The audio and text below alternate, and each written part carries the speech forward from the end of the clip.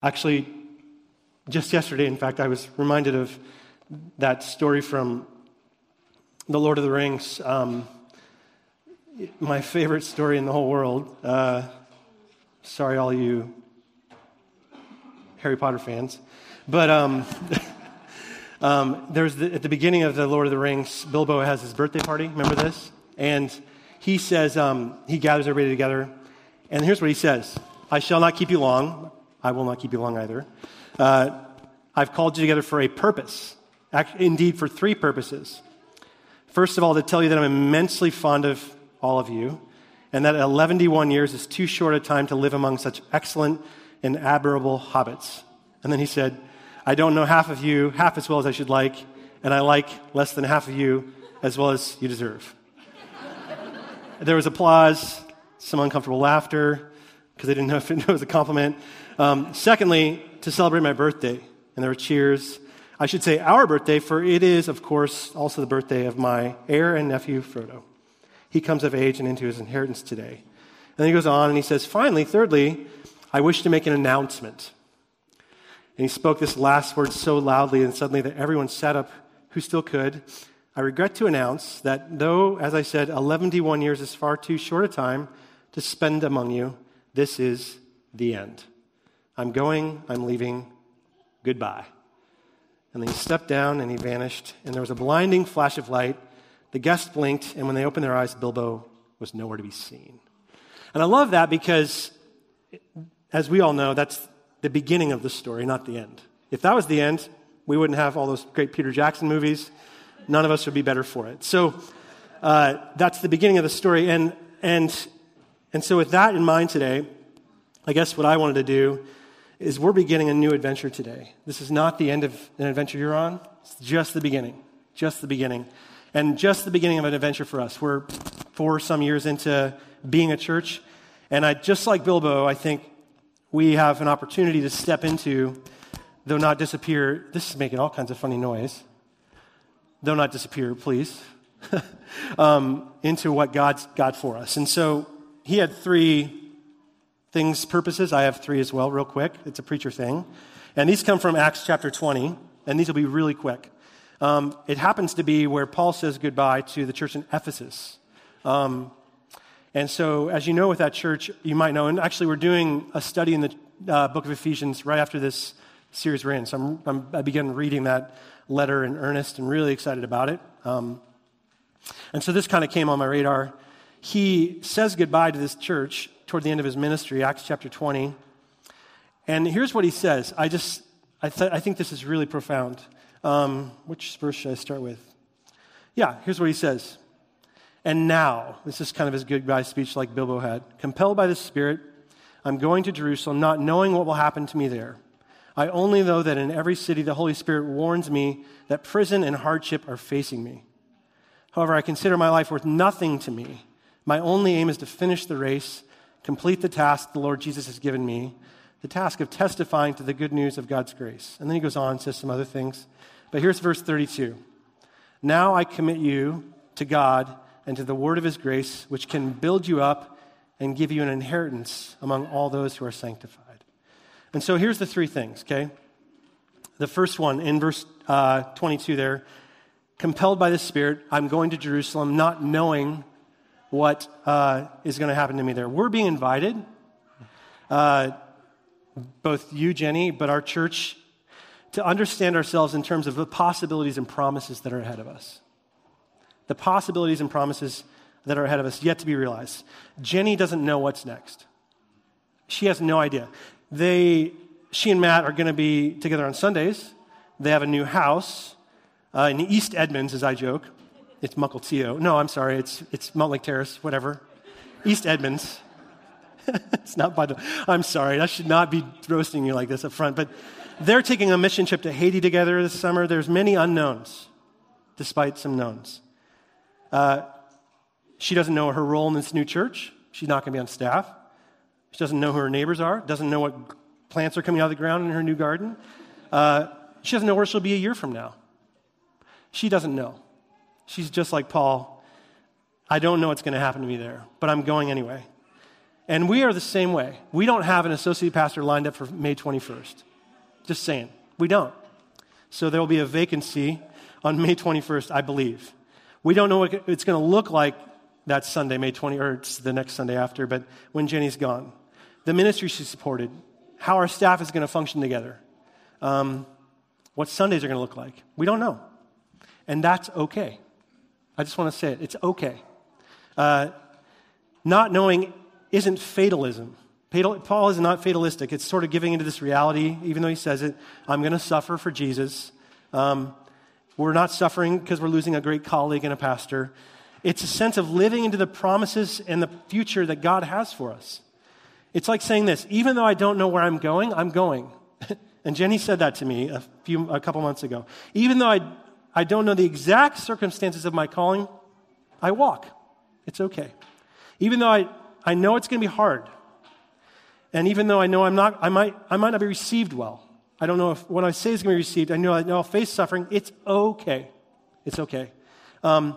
That's the faith Paul possessed when he walked out that day on the church of Ephesus. He passed the torch of leadership to them. It's the faith we're invited to possess, whether you've known Jenny or not as a part of this church. It's the primary way, probably the only way the Bible understands faith. There's that passage in Hebrews 11. And you know the passage, the cloud of witnesses, the great hall of faith, you know, all these people that are remembered for their faith. They're great because they never had designer lives. That's why they're the faithful. They they didn't know every detail of the story before they lived into it. Their lives weren't REI catalogs, like where the adventure is filled with twinkly lights and like a tent and a cooler with beverages in it and then friends all around you. Like, give me a break. That's not how camping looks, okay? Unless, I guess, that's how camping looks for you. But the point is the faithful, they've always, always, always been in situations where there was tremendous uncertainty all around them. They never knew what was coming in the future, whether they'd face hardship alone or with others, whether they'd have their material needs met or not, whether they'd be suffering in the midst of joy or their faith would just have to take them through. They lived great lives with tremendous confidence, faithful people, because they weren't mastered by life. They mastered life. And what does mastering life look like?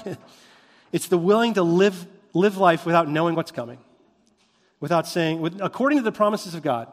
God has made many promises to always be with us, to be for us, to never forsake us. Live in that context, not worried about the circumstances. And that's our invitation this morning as we send Jenny out, to live by faith, not knowing, not needing to know, just walking step by step. And that's your invitation as you go out to East Edmonds. Join Matt, and it's to just live step by step by faith. And I know you know that, but I wanted to remind you. So that's the first thing. Second thing, verse 24, Paul says, I consider my life worth nothing. It's kind of an echo of Philippians. My only aim is to finish the race, complete the task of testifying to the good news of God's grace. So here's the thing. It's so easy for us to lose our focus on the main things in life, to major in the minors. So when I was in college at UPS, Whitney, she will maybe know this, I got my major in sociology, a Bachelor of Science in Sociology. And along the way, I almost didn't finish. I finished a year late, $100,000 in debt because I got a minor in pottery, a minor in Latin American studies, a minor in chemistry, using that real well, and I think I got a fourth minor somewhere, and here I am a pastor. It's going great. So there's this great temptation to major in the minors, like just to try everything out and do everything, a little bit of everything, but never finish the race. To get busy with activities and obligations and responsibilities and weighed down by worries. I get weighed down by worries all the time. Cynicism, doubt, and forget they're not, whatever it is, not the main thing. Not the point. Here's the point. Paul says, I'm not distracted, I'm focused, I'm intent on one thing, and that's bearing witness to the grace of God. That's it. I don't care about anything else. God had changed Paul's life. You know the story of the road to Damascus. Changed his, pardon the pun, his path in life, and he wasn't going to waste time on anything else. He wasn't going to waste his time on how many people were sitting in the chairs on Sunday, and how big the church is, and if the lights on the stage, I'm being self-critical here. look nice or not. He's all about communicating the amazing grace of God to the world. And that's it, the grace of God. What does Jesus say to the religious people of his day? In John 5, he says to them, you study the Bible because you think in there you're going to find eternal life, but you've missed the point. It's me. The scriptures testify about me. So if I could be blunt, let's not miss the point. Let's not major in the minors. Intimacy with God is the main thing. Knowing God is the main thing. Not knowing things that prove you know God, not exhibiting that you know some things about God, but deep union with God. And I want to invite you to that, Jenny. In this season, that'll be a challenge. When there's so many unknowns, not majoring in the minors, but keeping the main thing. Intimacy with God. I've been listening to this song lately by Corey Asbury. He sings that song we've been singing called Reckless Love. And he has this other song called Born Again. Here's a couple lines from the song. He says, take me by the hand, walk with me by quiet streams. I need to hear the wind and feel the ground beneath my feet. And then he says this, realign my heart. Help me keep the first things first. Let me hear your whisper, God. I hang on every word. And I love that line, realign my heart. Help me keep the first things first. That's my prayer for you, Jenny. In this season where you're pulling back from being very busy with a lot of what I call minors sometimes, things that distract, that you get to focus and that we would be reminded as well as a church that God is about realigning our hearts on the main thing, which is union with Him, and not getting distracted by anything else. May that be our prayer for Jenny as we head into this new season as well. Here's the last thing. Verse 32, Paul says, now I commit you to God and the word of His grace, which can build you up and give you an inheritance among all those who are sanctified. So what is he saying? Here's what I think he's saying. Maybe you've heard this story of Leopold Stokowski. Do you guys know who Leopold Stokowski is? Alicia should, because he's a Philadelphia guy. So he was the conductor of the Philadelphia Orchestra, but he made the music for Fantasia. Remember Fantasia? And so he was conducting like Beethoven's Seventh or something like that. And when it was all over, he's an amazing conductor. He's one of the best in the world in history. The crowd's going crazy. They're standing ovation, all that. And the story goes that he made everybody sit down, this theater. Sit down and hush. Be quiet. Be quiet. And he says, you don't understand. He looked them in the eyes, audience members who paid hundreds and hundreds of dollars for these tickets. You don't understand. It's not me. I can't compose. I only conduct. It's Beethoven. It's Beethoven who built you up, not me. I'm just a channel. I'm a composer. I'm not a composer. I'm a conductor. And so that's what Paul's saying. It's God's grace that builds you up, not me. I'm just a conductor of grace. And I'm committing you to that grace which can build you up. It's the Word of God, the grace of God that builds you up. And so here's the point. Jenny has preached some great sermons here. And yet it was God's grace at work through her. I think she would say that. Jenny has organized some fantastic gatherings. Our New Year's Eve brunch, our first camp out alongside Sonia, the community meal every month faithfully by God's grace. Our volunteer teams are a machine, God's grace. Women's ministry, God's grace. It's all God's grace. And thus, friends, it's our job as Jenny goes to continue to put ourselves under God's grace, to submit ourselves to God's grace, to open ourselves to God's grace, whomever God brings to serve the church next. To be aware that it's God's grace that's at the core of our life together that sustains us, to not put that person on a pedestal too much, maybe to show them great gratitude, but to know that it's God's grace that's the heartbeat of every human in this room, and of course of our church, that energizes. We are just merely conductors. Each and every one of us, we're conductors. Jenny's been a conductor, a great conductor. I'm holding back to you. I'm going to miss conducting with you. You have incredible gifts. Andrew's a conductor. Becca's a conductor. We're just here to conduct.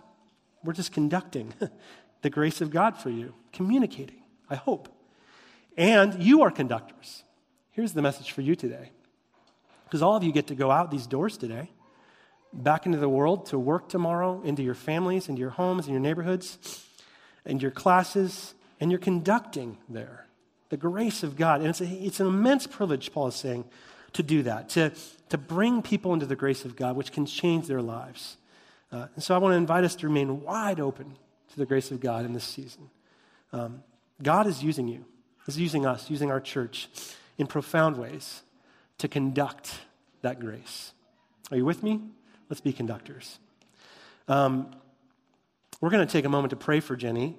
There's actually a fourth thing in this passage. Paul steps into the midst of the church, and he kneels, and they pray around him. We're going to actually do that. But before we do that, I wanted to invite Jenny. Yes, Elliot. Elliot got you some flowers, too. So Jenny has had an immense impact on so many people, and including our family. So, and so I want to have you share just a couple things before you go. I know you wanted to share some prayer requests before we pray for you. Thank you. Come on up. Yeah. That is so awesome. Thanks for being patient, These are Elliot. beautiful. Thank you. Go ahead.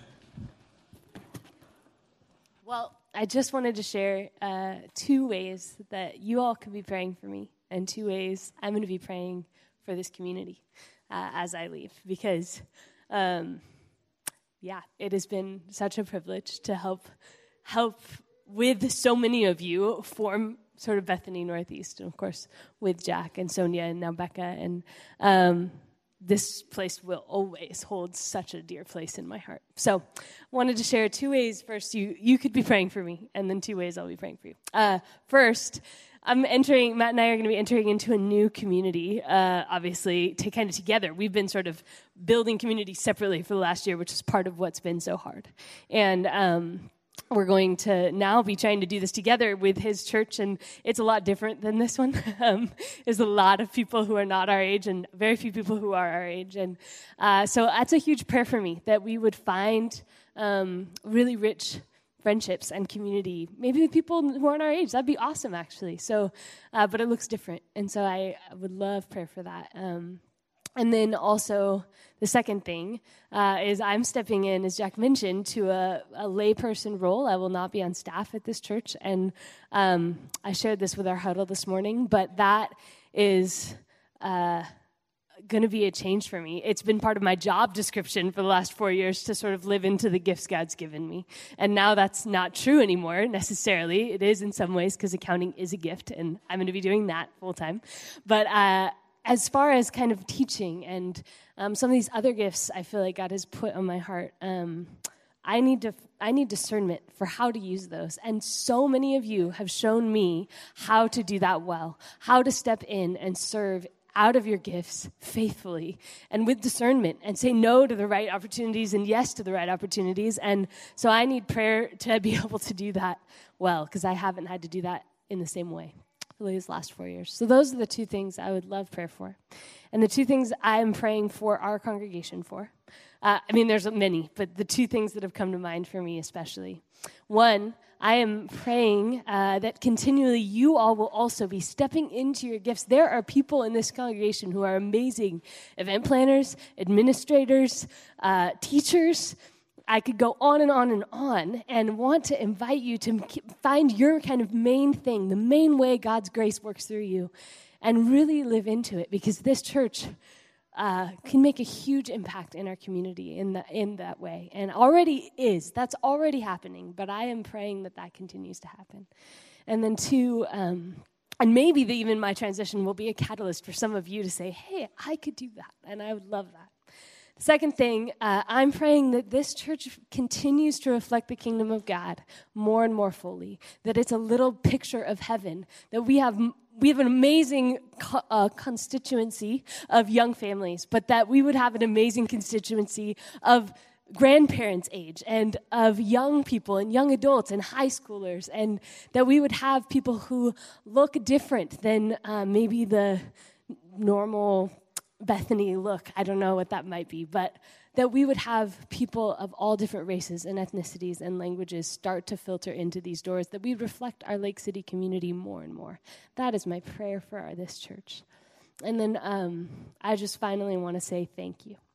to all of you for giving me the opportunity. This was my first pastoral call to this church, and I've grown a ton, and I have a lot of growing to do, but I feel like this could not have ever, God has put me in the most perfect place for the last 4 years, and the decision to leave, as I've shared before, was one of the hardest decisions I've ever had to make. So thank you, and I will miss you, but I won't have to miss you a ton because I will still be around. So thank you all, and yeah, that's it.